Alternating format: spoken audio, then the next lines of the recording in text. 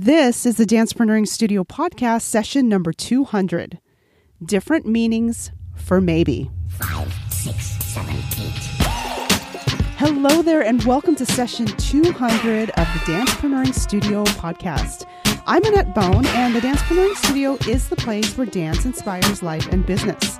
I get the joy and the privilege of sharing my journey back into the dance world after a 20-plus year hiatus, the lessons I've learned, the transformation I've experienced, and the wonderful creatives I've met along the way who also share their stories, their ideas, strategies, and tactics to help move your life and your business forward.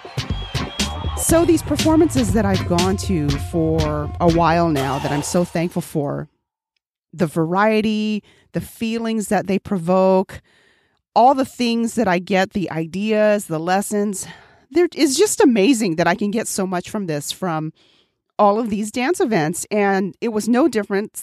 It was no different when I saw Maybe by Shade Thuray and Lucas Panic.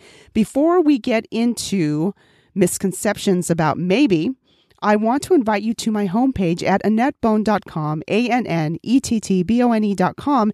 Go toward the middle of the page, almost to the middle, and you'll see an opportunity to get a free audio resource.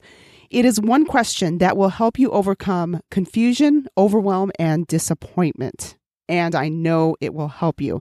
So let's get into our session. I can't believe this is session number 200. I had different plans for it, but it's going to be coming in a future session. I've had so much going on. So I had to postpone what I want to do for session 200. So it'll be a different session, obviously in the 200s. But anyway, misconceptions about Maybe, my review on this production at the Odyssey, near and dear to my heart because of my experience with them, seeing all these different events, and this production by Shade Thuray and Lucas Panic. Thank you so much for joining me. Hey y'all, this is Keelan Q Arnold, creator of Get Groovy, the ultimate guide to learn hip-hop social dance and on cue. And you're listening to another session of the Dancepreneuring Studio with Annette Bone. Now that you're warmed up, get ready to go full out with our feature presentation.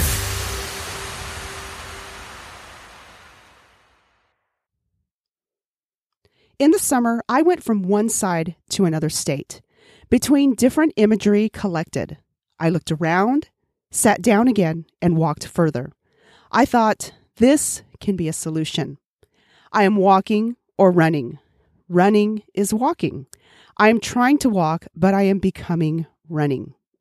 These were a few sentences on the description for Dance at the Odyssey, the first production of the series by Shade Thuray and Lucas Panic. And of course, the Odyssey, if you've listened to any of my prior episodes of the events that I've covered there, it is near and dear to my heart because one of the first events that I covered as a podcaster was called The Last One by Anthony Nikolchev and Hema Galiana, which, oh my goodness, just opened my eyes to so many different ways of movement and physical theater. And I just loved it. So if you ever get a chance to see them, I highly, highly recommend that show. And they've taken it worldwide as well. So amazing artists. I had them on the show, so I can link their episode in the show notes at AnnetteBone.com/200.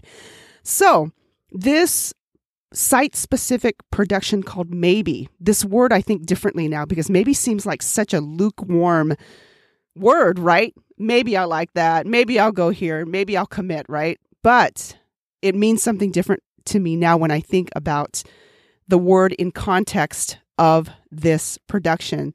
I met Shade at a choreography workshop called Letters to Dance a few months prior. Delightful person, love her demeanor, love her energy. And then she did a workshop of her own before this, and it was wonderful to experience that as well and love her choreography process, the exercises that she took us through. And so it's been a wonderful experience getting to know her and know her work. I have to say, before we get into the details of this, that initially I did not get this production. I was almost like, wow, I came to this, I don't get it. Okay, there's something I'm going to get out of it. It doesn't make sense to me. And then afterward, I had a chance to process and look at the different items that were used within the work and it made sense to me. And I thought, Shade, this is brilliant. I loved it. So I didn't get a chance to talk to her afterwards. There was a lot of people and the time constraints, but oh my goodness, I thought, wow, this is really brilliant because it was on a different cerebral level. And so I'm really into work like this where it's experimental, it's different, anyway, so like everything else, I get more than just the movement, more than the choreography. And I'll go over a couple of things, and then I have 6 things to share with you on this. Number 1, well, not the first thing anyway. So there was a lot of audience interaction in the beginning, which I didn't know that was going to be part of it. There were images interspersed on the walls and then papers on the floor. There was long pauses. There was no sound, no equipment. Shade was already dancing within the space when the show started. There were people in there kind of milling about, different places to sit on the stage. Of course, there was audience members where the audience was supposed to be sitting, but then there were people that were kind of all over the place.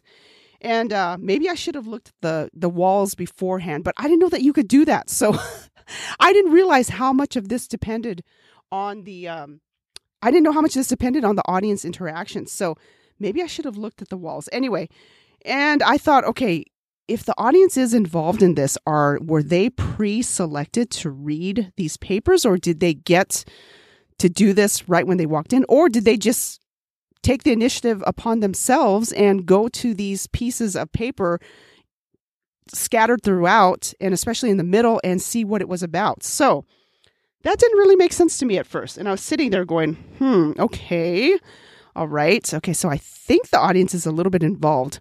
Because it was a while that passed, and I thought, okay, has it started? I was confused, obviously. So I was a little unsettled that way. And it reminded me of how impatient I was at the time.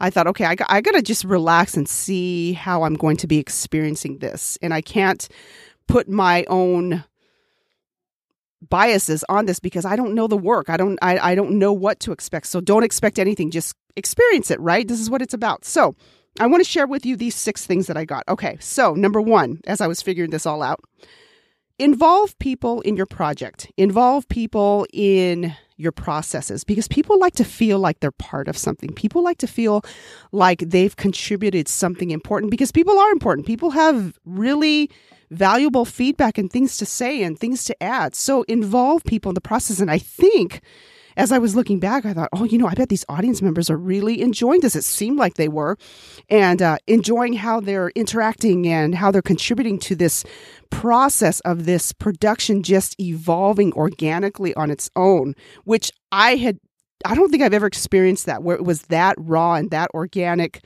from the get-go. So involve people. They like to feel like they're part of something. Number 2, it's okay to just sit and watch. It's okay to sit and do nothing. It's taken me a long time to learn this anyway, because I'm always so used to doing stuff. It's okay to just sit and watch. And that's what I did. I just sat and kind of watched, but I was impatient. And that's on me. That's not on Shade or Lucas or Odyssey or anything like that. That was me, my own, activeness, I guess you would call it. Number 3, questioning right or wrong is not always necessary. Sometimes you just have to observe, and that has to go with the sitting, doing nothing. Observing, just not questioning and overthinking. You could just sit and kind of observe and be aware of what was going on. So as we were going through this, I thought, okay, I'm going to sit here and I know that I'm going to get something out of it. So number 3, questioning right or wrong is not always necessary. Like in this, it wasn't necessary, but simply observing. Number 4, stop being in such a hurry to do the next thing. That's me.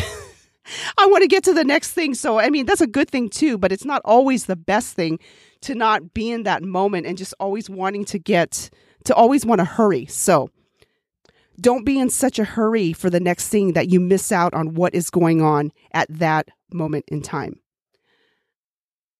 What got me is when Shade left the stage, the room, to the point where it was just the audience. And so we were sitting there and I thought, is the show over? What's going on? I'm still a little confused.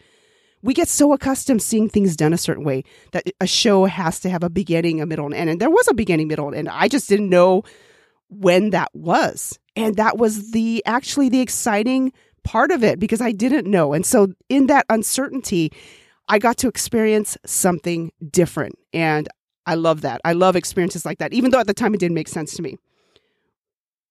It also got me thinking how familiar we get with patterns, how comfortable we get with patterns. Even watching shows, you get this comfortable familiarity that you're going to see certain things. And I do like predictability in certain things and in certain shows. And there are classic works of art, ballets, and certain works of art from iconic choreographers where you know what the story is, you know what's going to happen, and that's great too. But then there's stuff like this where it's like, oh, I didn't know that was going to happen. That's kind of interesting. And then reading the papers and stuff, I got to link some of the images and the video actually in the show notes at AnnetteBone.com/200, and you'll see what I mean. Number 6, you don't have to perceive the same thing in the same way as someone else. Perception is unique. Perception is individual, and that is okay. It's taken me a long time to embrace that it's not bad to have different perspectives. It's not bad to like one thing and someone doesn't like it. And just because you don't agree on something, that makes either them or you less of a person, less of an artist, less of a whatever. I know, silly. Maybe you haven't had to deal with that, but it's been a huge mental struggle for me. But you don't have to perceive the things the same way. The perception of the people that were in the audience down in the area and actually interacting with shade and moving and going from one piece of art to another, different perspective than me sitting there confused. What was going on until I read some of the work, until I read some of the papers, which you'll see in the show notes, and you'll see, oh, okay. And then you'll hopefully understand a little bit of, wow, this is really cerebral. This was very well thought out. And so I really am so glad that I got to experience this way because it got me out of my comfort zone of expectation of seeing shows a certain way and thinking, oh, okay, things can be done differently. And when things are done differently, and especially in things that you love, like for me, for dance and movement and performance and art, it opens up your eyes to even more possibility.